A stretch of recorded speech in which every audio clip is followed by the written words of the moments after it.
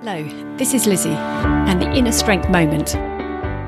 Order counts. If you were to take a bucket and fill it with rocks and sand, which would you start with? If you start with the sand and then add the rocks, the chances are the rocks won't fit in. However, if you were to place the rocks in first, the sand can then get poured in. In the process, the sand fits around the rocks and the bucket is complete. Rocks and sands are like your to-do list.